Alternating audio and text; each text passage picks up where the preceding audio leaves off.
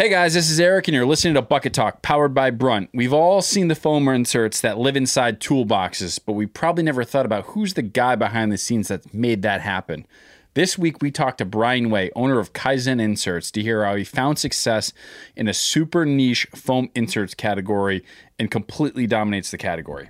This is Bucket Talk, a weekly podcast for people who work in the trades and construction that aren't just trying to survive, but have the ambition and desire to thrive. The opportunity in the trades and construction is absolutely ridiculous right now. So if you're hungry, it's time to eat.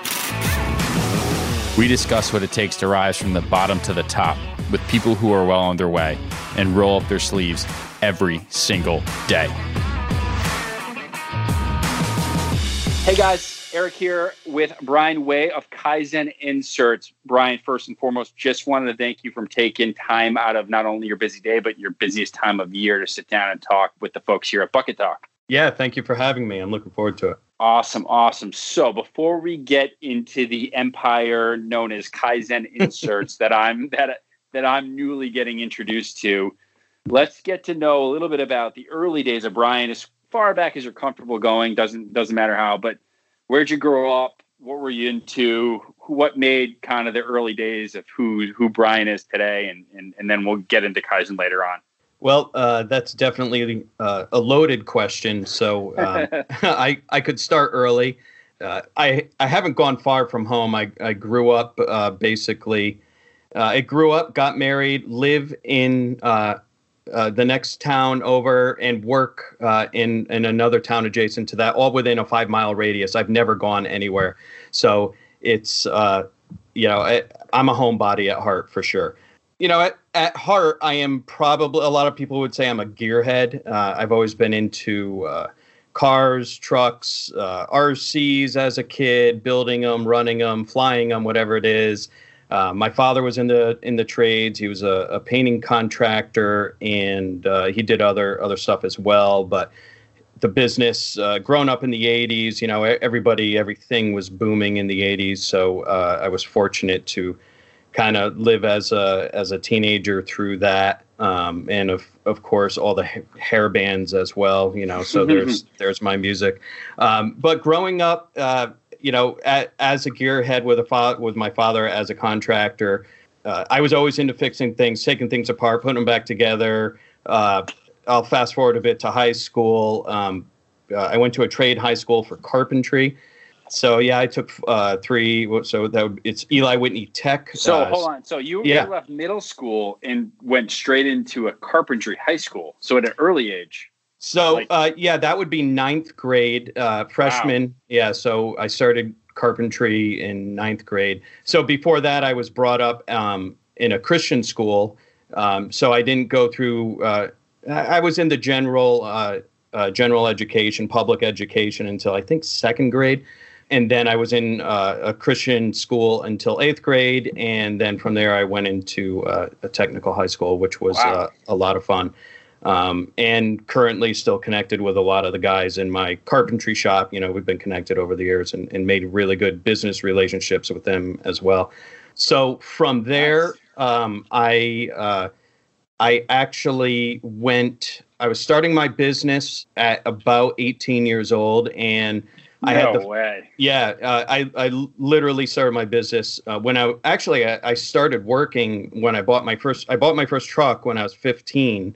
And so at 16, the day I turned 16, I had already had it all set up with tools. I was already going out doing jobs. I was doing carpentry work for the houses that my father was painting.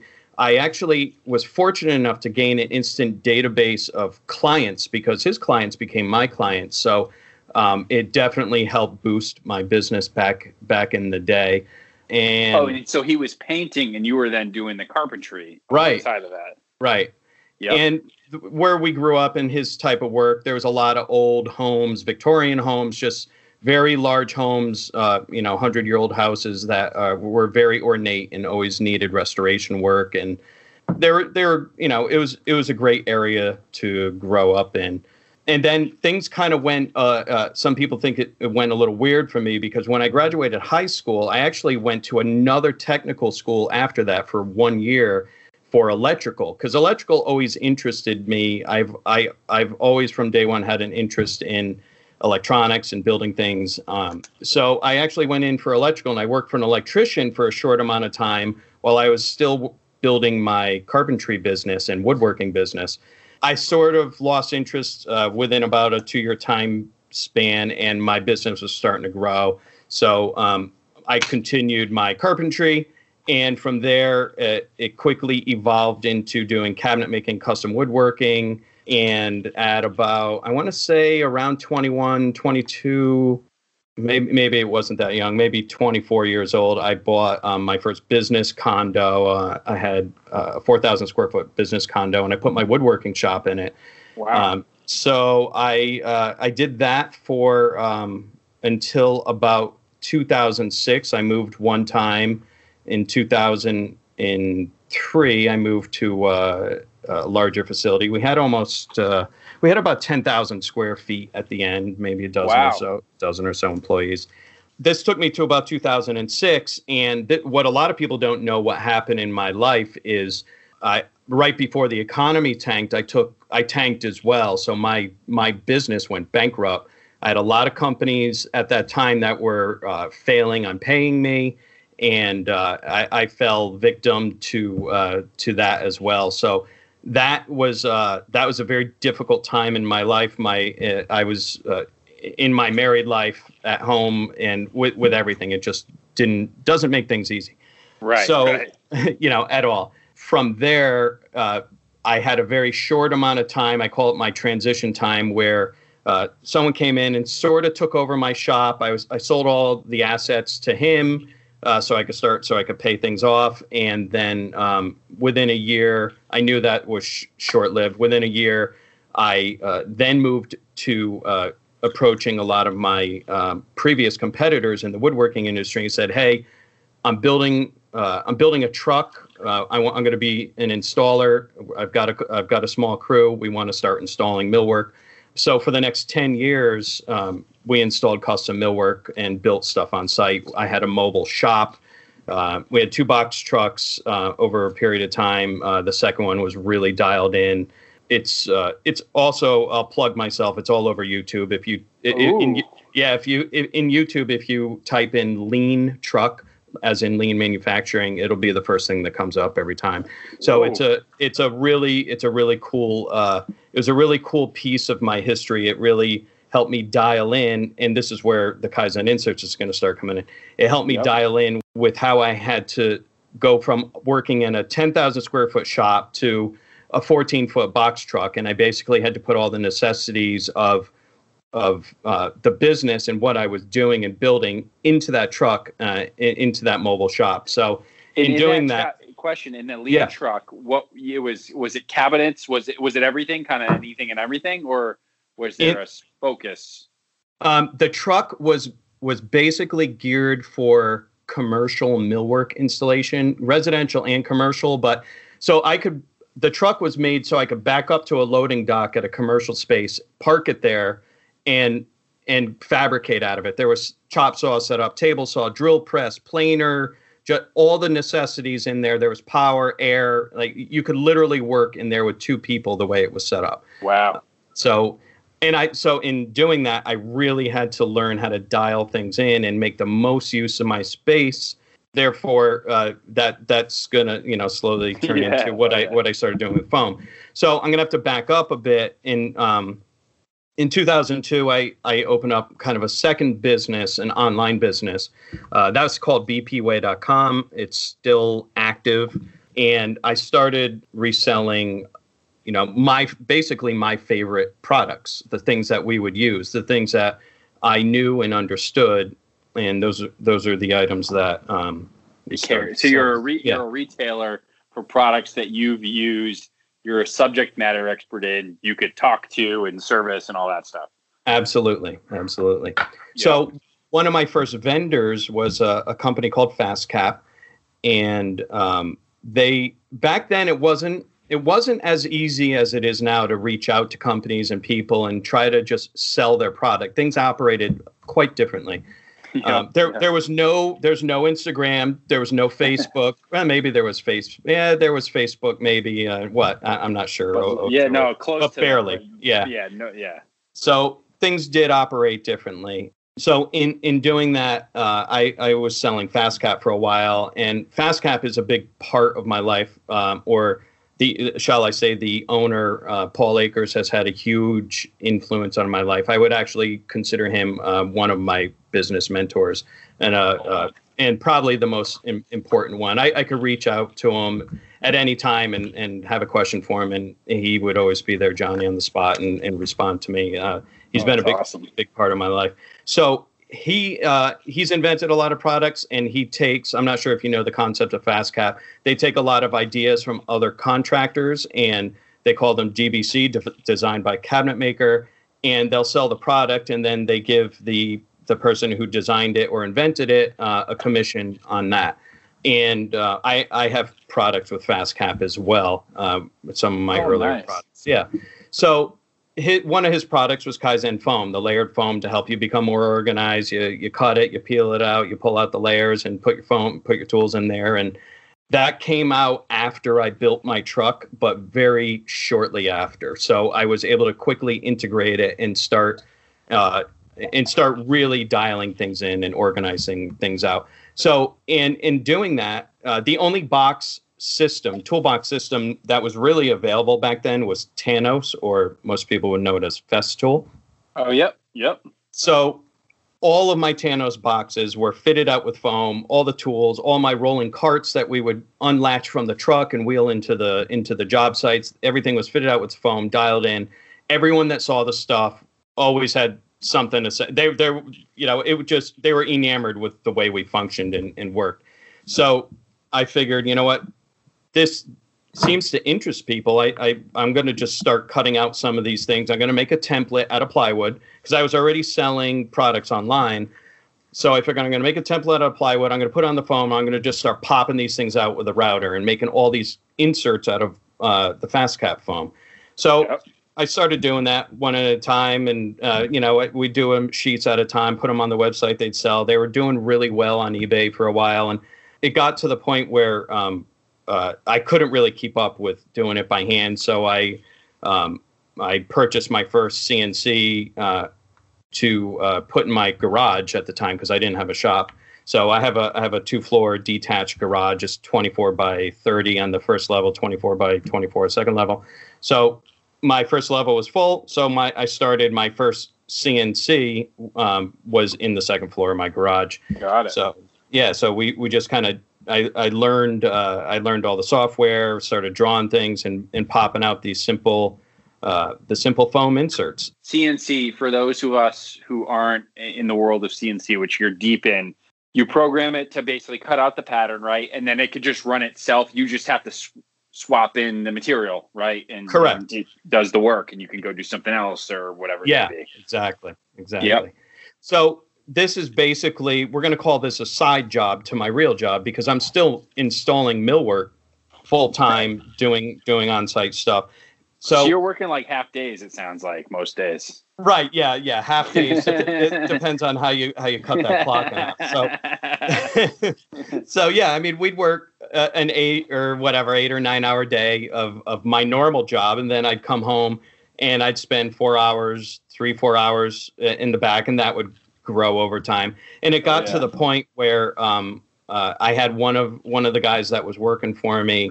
I brought him in. I'm like, do you have an interest in helping me with this? So it ended up being more than helping me. He ended up doing it for me in my garage while I was still out installing. So I'm still kind of running that business.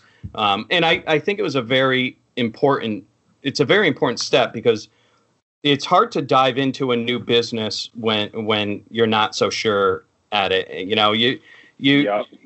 There was a lot of uncertainty. I mean, it wasn't really a business. I was just making a product and it was selling okay, So, and I had enough work to keep someone going for 4 hours a day, 5 hours a day. And that grew over time.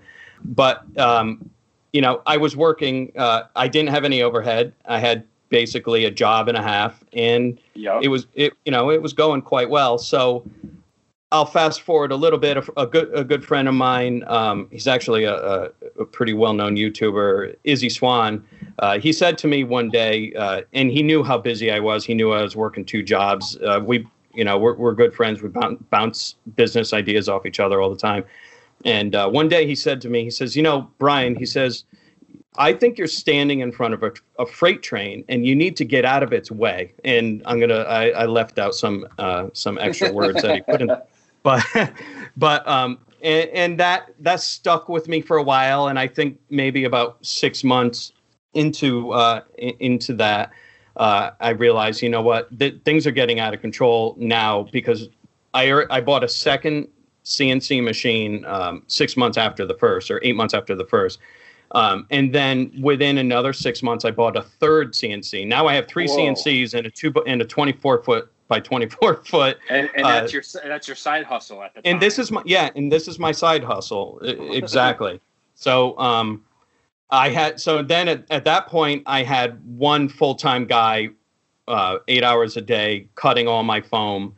And he actually brought in his wife. He said, I can't keep up, my wife needs work. She's out of work. Can I bring her in? And I kind of hemmed and hawed, and I was like, I don't know, another person. I don't know if that's necessary. But so, I brought her in, and she started working some time as well. And so now I have 2 people working and three CNCs running, 5 computers in a 24 by 24 foot space. So.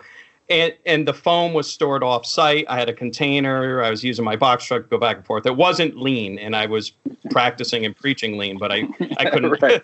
I couldn't possibly function that way. So I took Izzy's advice. I got out of the way of the freight train. I went and rented a 1,000 square foot spot and moved into there. I purchased another 5x12 CNC in addition to these 3 others, and then 6 months later, I needed another 1,000 square feet, and then 6 months later, I needed more, so now I have 6,000 square feet. Wow! And now I'm 6 months into this place, and it's full. So I don't know what's going on with foam and other products.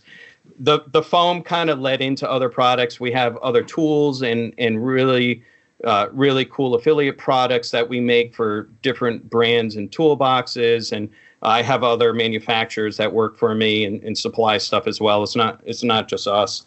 Yep. We're manufacturing all the foam. And so hold on, we're about to get into Kaizen as a whole, but before we do, when did you still running the installation business, or you shut that? Did the full switch over? Yeah, I'm sorry, I shut that down when I rented the first 1,000 square foot space, 4 miles from my house. So. I decided to pull the plug on that, and not only did I pull the plug on that, I sold my truck. The truck that kind of put me on the map as far as just people recognizing who we are as a company. It was in a bunch of different magazines, and even to this day, people ask, "Oh, do you still have the truck? Can I come and see the truck?" I'm like, "No, I sold the truck," and they get more upset than I do about it. I don't even miss it anymore. No, that's an important lesson though, because there's a guy, a famous YouTuber, but a gentleman who I've got to meet a few times, but a guy by the name of Gary Vaynerchuk, and he's one of the things that sticks with me is he says that the minute you get romantic is the minute you go out of business, and so absolutely you hanging on to that truck or that legacy business would have been nice and sweet, but like you would have missed out on what Kaizen is today, right? Right. So. Exactly. And, and my son always makes a joke. He's like, I don't get it, Dad. It's just foam, what is going on here? So he's working for me now as well. There you go. Yeah. So, you got to bring in all the family too. Yeah. But it really opened up the doors. Now we are by no means the first company to put things into foam. I mean, that's been, the Air Force has been doing that for years, but where there is, there's the hustle, but I also believe that there's sometimes a little bit of luck involved, and timing is always of the essence. And by luck, I mean luck in timing. So because we were making the foam inserts for the Thanos and no one else had toolboxes out, I was right on the edge of seeing all these other brands start creating these European style toolbox systems for job site portability. From DeWalt to Milwaukee to Bosch isn't really big over here, but because I was right there, I was already set up for doing all this. The moment that those things were available, I was creating foam for them or accessories or products. Yep. And then I was making some adaptable to fit some others. And so when I say luck, I mean luck and timing. I mean, I was doing it at the exact right time. I didn't go into it with all these toolbox companies and systems that were already out there. They came into play after I already started. So yep. I think that's a big part of why we rank high in the search engines, why it looks like sometimes that, we're one of the only companies, or why we started this trend. I like to think we did start a trend, but I can't take credit for that. The saying goes, the harder you work, the luckier you get. And it sounds like you worked pretty hard. Yeah, we worked pretty hard, and and because there wasn't a lot of other companies out there doing what we're doing. We unintentionally became ranked fairly high in the search engines, and one thing led to the next. And I will actually attribute Instagram as a huge part of how it grew my business. Yeah, because I without Instagram, I'm not sure we would have been able to tap into anyone anywhere. I mean, I was reluctant to even join Instagram when some friends suggested it, and I did, and then I started understanding slowly the power of social media and how the most powerful business platform out there available right now is free, and it's Instagram. Right. And I don't think it'll work with anything.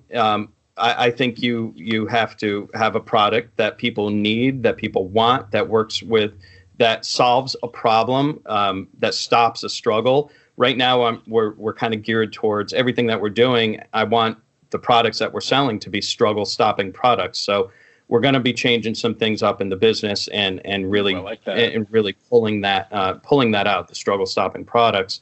So yeah, I mean it and then other companies who may have been, you don't realize that some of these large corporations, they're on Instagram too. They might be a CEO of a big company, but let's face it, they probably have an Instagram account that they may use a little bit.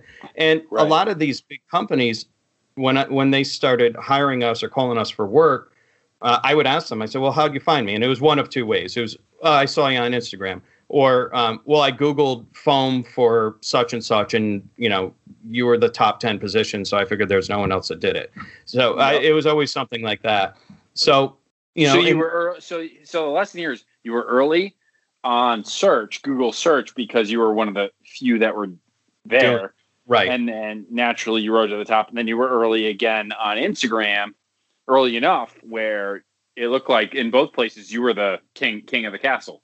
Even though there were other people there. Oh yeah, and again, we are not the only game in town. There's other people that do this, but I'm not sure there's other people that are doing exactly what we're doing. I mean, that are making foam inserts for all these different brands of toolboxes that everybody use. And FastCap has my back as well. I mean, we're not just friends and business partners. He's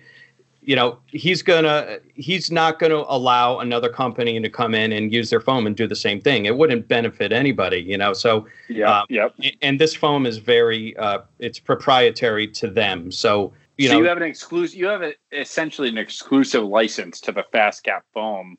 No, I would definitely not say that, because he sells the foam by the sheet. So you go on fastcap.com or any FastCap dealer, and you could buy 2x4 sheets out of it. So you could buy it by the sheet, and you can get it less expensive. But because we're pre-cutting it to fit all the toolboxes. Got it. You're doing the work. You're putting in value add. Exactly. So the value added is the time and labor that it saves. And there is the argument that, you could buy a piece of foam and, and likely do it for less money yourself and spend the time. It's never going to be as accurate. I will say that.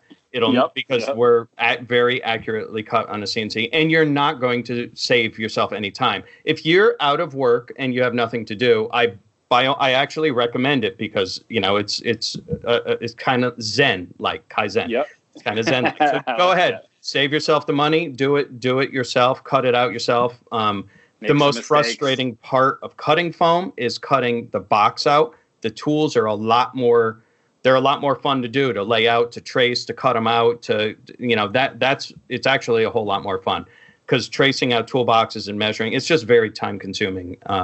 So we stopped the struggle and we did it for you. I love it. It reminds me of the image I see, which is, these 3 lemons are 10 cents a piece. Then you do the work and then the glass of lemonade's like $2. And it's like, a lot of people are like, oh, I'll just buy the lemons. But it's like, do you want to mash up those lemons? Do you want to mix them up? Do you want to put them in the ice? Or do you just want to pay the $2 and get that nice glass of lemonade? Yeah. And for me, I just want the nice glass of lemonade because I'm going to screw that foam up left and right. Absolutely.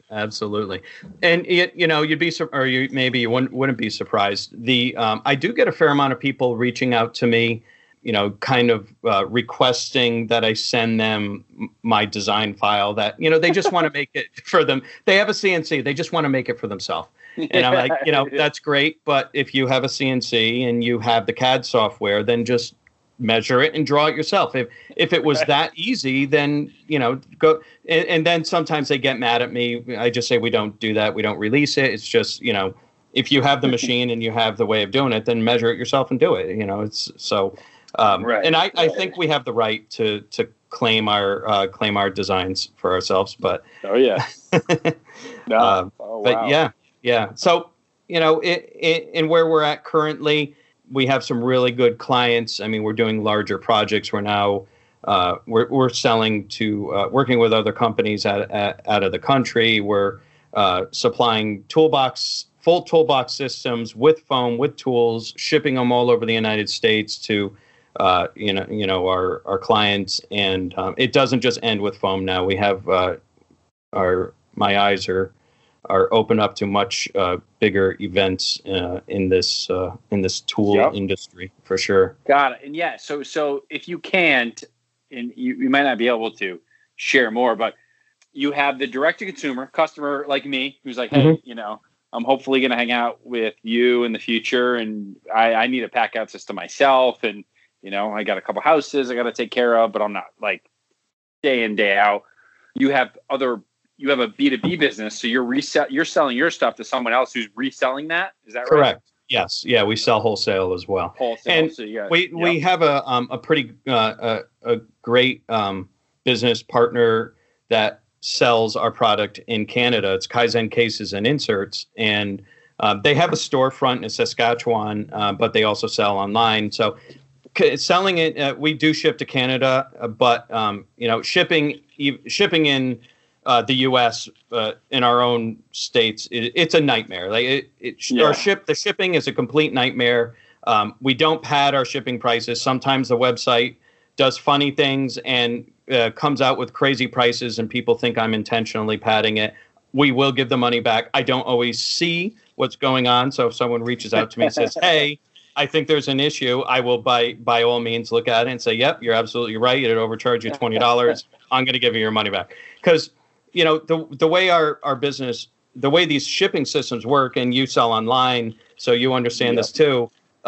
When you're buying multiple products and you have multiple variants, sometimes the system is adding variants or thinks that more variants are there than what's really there, and therefore the shipping gets overcalculated, and everything is dimensional weight as well, even though it doesn't weigh anything. That's the biggest thing I hear. Oh, it doesn't weigh anything. How expensive could it be? Well, they're charging us dimensional weight. They don't care that it weighs nothing. They're charging us as if it weighs a lot, as like cinder blocks. We're shipping cinder blocks. That's what they charge. So, we're fighting. Shipping is our biggest battle and hurdle by far. Like it's my nemesis. I can't. It's very difficult to deal with. Okay, so you ship to consumers. You have this wholesale business. And then as you look at the business, what is the big driver for it? Is it you're making, is the driver for it, is it really spread out, or is it like, hey, you have a tool partner or two that is driving a ton of the business and everything else in the fringe, or you have a big contract or a big relationship? Like what's, and you don't have to reveal names obviously, but what's the big, Yeah, are you a big customer to one person, or is it really you're spread across the board? Yes to everything. I mean, we are really spread across the board.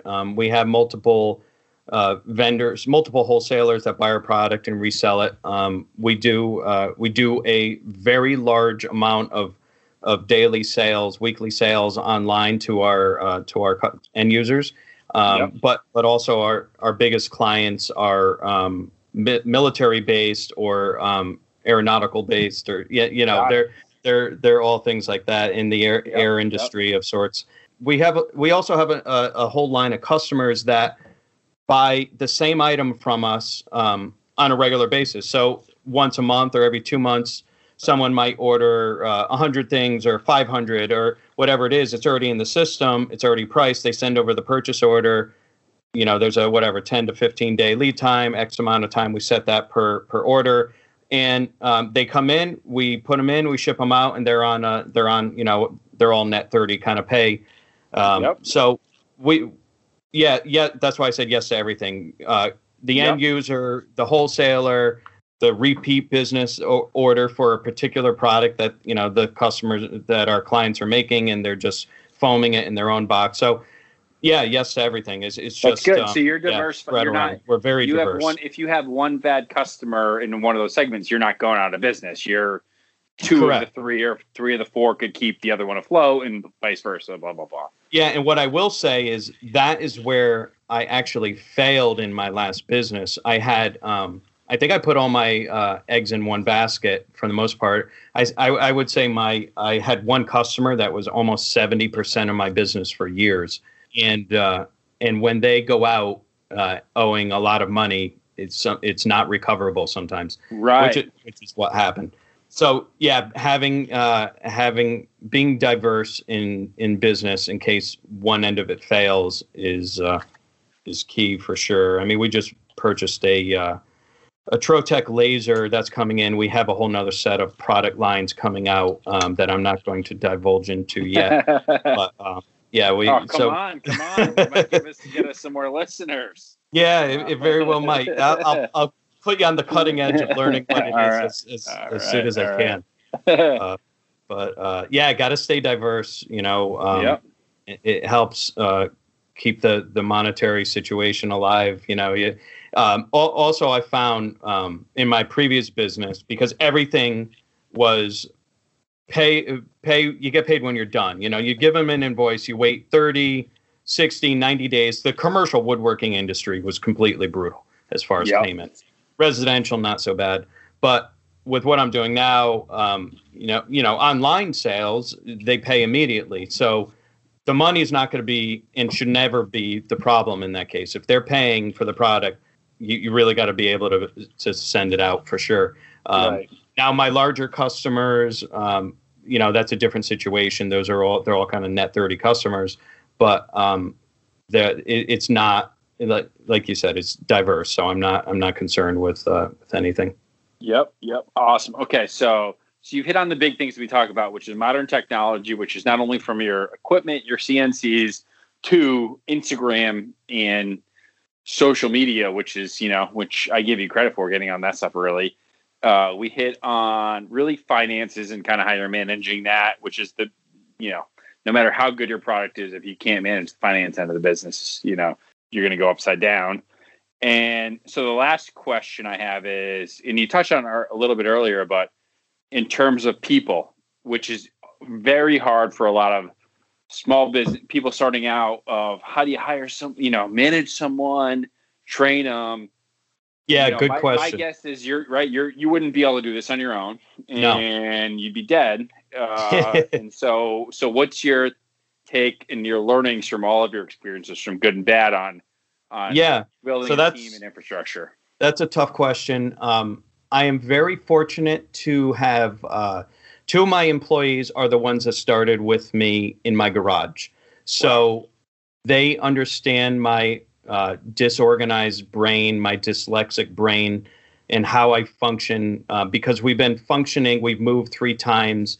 They've been working with me since, we're working in 10 square feet together. So very fortunate with that. They are the backbone, without a doubt, of my company. I couldn't do it without them. And yes, we can train people to do things, but there are certain situations where it may never be as good. And I will give them a public shout out to Eddie and Jess that they are the backbone for sure. I couldn't do it without them. So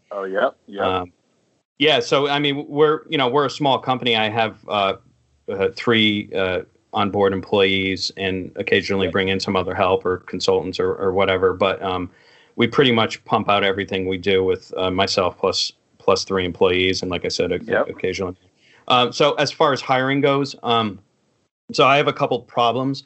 I am my own bottleneck. My biggest problem, and you can see this on social media, I am not going to hide from it.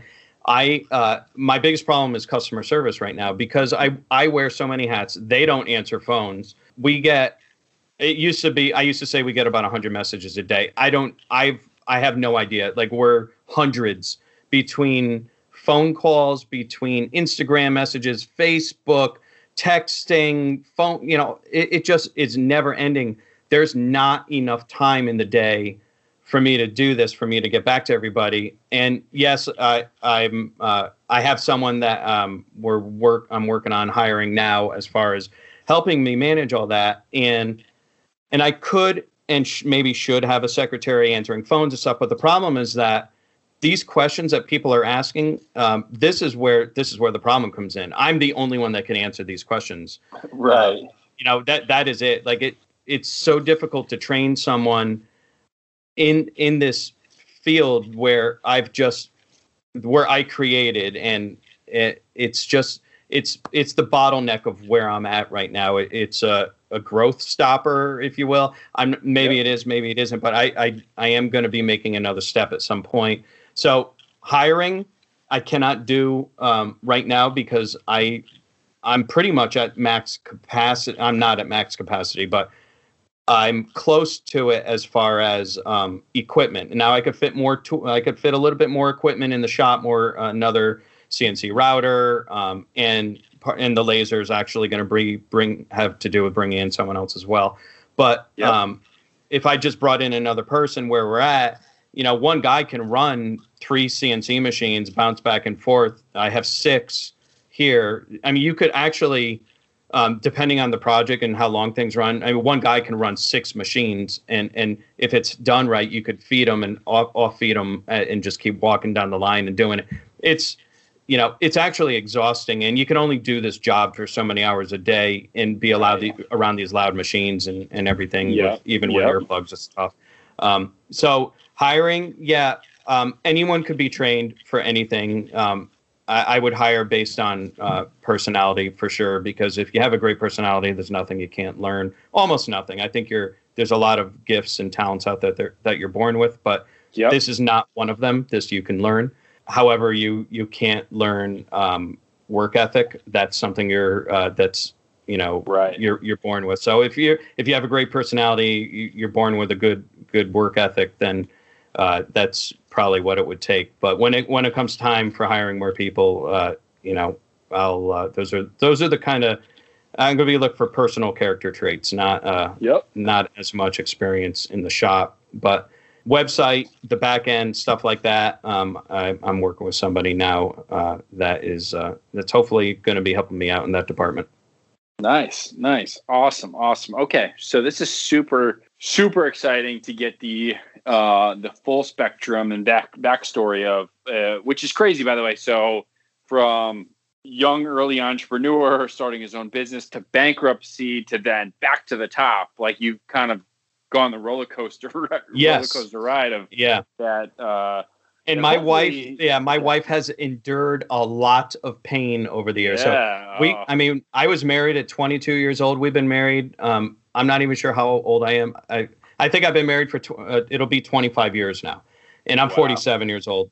Yep, So yep. I might have my math off. I don't even know.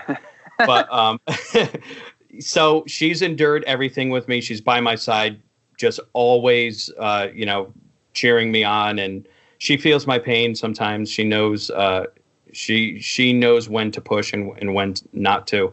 But for her, I grew up. We built our house together. Everything in the house, all the furniture we built together. We designed and built everything.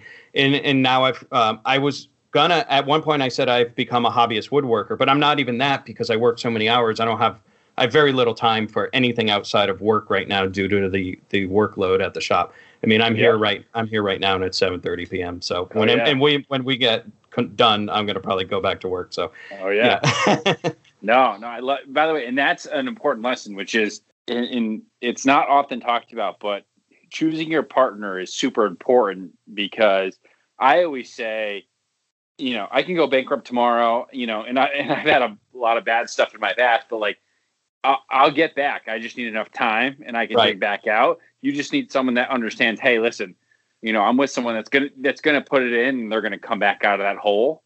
Not a lot of people are willing to put up with being in the hole for 2 years, 3 years, 5, who knows how long it is. Right. And I've been in that hole and I've come out on the other side, and having the partner that, especially for an entrepreneurial person like yourself, you're going to have the ups and you're going to have the downs, and they're going to be extremes. They're going to be extreme downs and they're going to be extreme ups. Yeah. And hopefully long term, you end up in the up, but you got to fail a bunch before you really succeed like you are right now. You certainly fail. You certainly fail a lot. Yeah. It's I never let it get me too down, but it's I've always had a pretty good work ethic. So that solves I honestly think that's a solution for everything. If you work hard enough, you'll make it work. Yeah, for sure. Awesome. All right. So to wrap things up, we always like to end on a little bit of a lighter note. And so we have 2 questions. The first question I have for us to understand Brian Way and a little bit more personally is, if you could spend 30 minutes with anyone in the world, living, deceased, celebrity, like unattainable, doesn't matter, family, past relative, who would it be and why? Can I give you one dead and one alive? Yep, you can do that. All right. That's totally fine. So I'll give you the alive first. The person that I'm going to mention, I believe is, in my opinion, one of the most impressive modern day inventors and business people out there. It's Elon Musk. I've read all the books about him. He's a very unique individual, and he's a person that would he'll bet the farm, and he's come close to losing everything he's had multiple times because of his drive. And as crazy as some of those drives are, whether you want to go to Mars or you want to dig tunnels under the ground, or you want to build the rockets that the Space Force is using today, and in cars, battery. Elon Musk owns the largest battery company in the world, solar company, not the largest car company, obviously, but rockets. I mean, look at what this man has accomplished. He's my age. He's 47 years old, and nothing stops him. He had a very difficult childhood. He did not come from money. He is a self-made inventor, entrepreneur, and billionaire. It's very impressive what he's achieved in his life. So I would definitely love to sit down and talk with him, although I heard it's difficult to have any kind of conversation with him whatsoever. Yep. So as far as dead, I'm going to pick someone that my guess is nobody that you have had a podcast with has mentioned. Henry Kaiser. I am a big fan of what he has done through World War II and American business, and as far as the inventions and things that he's come up with. I mean, he was part of the something like, it was called something like the 4-man group. They built the Hoover Dam and multiple dams. They helped turn during World War II. They turned our automotive plants into producing bombers. He started Kaiser Permanente. He started the first healthcare system during the construction of the Hoover Dam. I mean, there's so many things that he's done over the years and invented, and he's he's not. He was always into lean manufacturing through those years of Henry Ford. So he was able to. We've heard all the stories of how quickly they're able to produce tanks, trucks, boats, ships, the Victory. It's mind-boggling because they could do then what we cannot do now. So I don't understand how we've actually gone in reverse in some manufacturing aspects. So Henry Kaiser is a very very unique individual, and I've always been intrigued by everything he's done. No, that is a first. So I'm going to spend more time on it. No, I like that.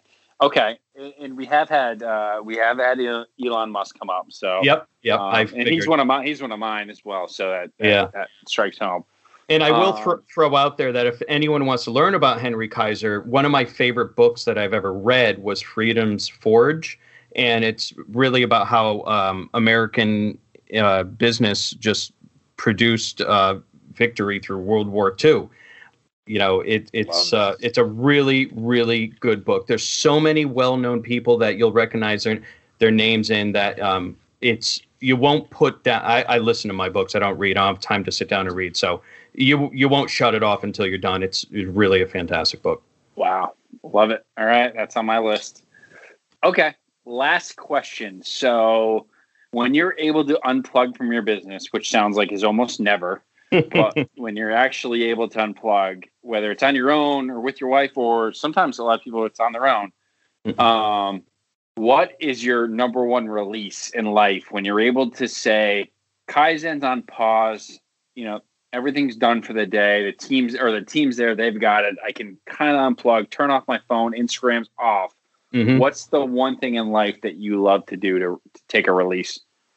Well, first I'm going to say that my wife would argue that I never shut off Instagram, so we'll start with that. But mine too, by the way. Yeah. Mine too. I would say by the end of the week, by Thursday, Friday, I'm really craving a night out. I love to eat. I love food. I love good quality food.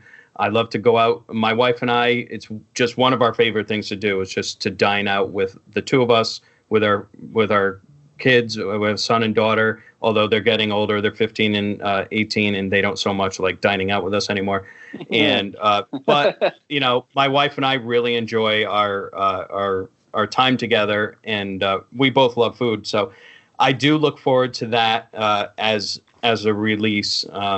And I would say if I'm at the shop, if it's on the weekend and I just have to get away, and I think you and I talked about this. We have something called the Kaizen Toy Garage now, and I keep my 47 Dodge truck in there, and my son has his bike. I have a bike in there. My employee Eddie keeps his bike in there, and we'll just kind of. I see him going in there every now and then too. We just kind of go in there and just get away. And whether it's to work on something or just like I need a break, I got to go in the other room kind of thing. It's a nice release, whether it's for a minute, an hour, or you need to spend a few hours just putzing around. And, with my gearhead roots, working on the truck or whatever it is. That's my two releases, I guess. I love it. No, this has been incredible. This is one of the best podcasts we've had, from starting out age 14 to where you are today, triumphs, tribulations, bankruptcy, to servicing some of the biggest customers and agency, government agencies, it sounds like, in the world. It's a story of, truly hard work and determination, and not letting the down moments, get you down. And, for sure. And you've carved it. You've I was gonna make a pun about you've carved out your niche, but that'd have been too fucking corny. So,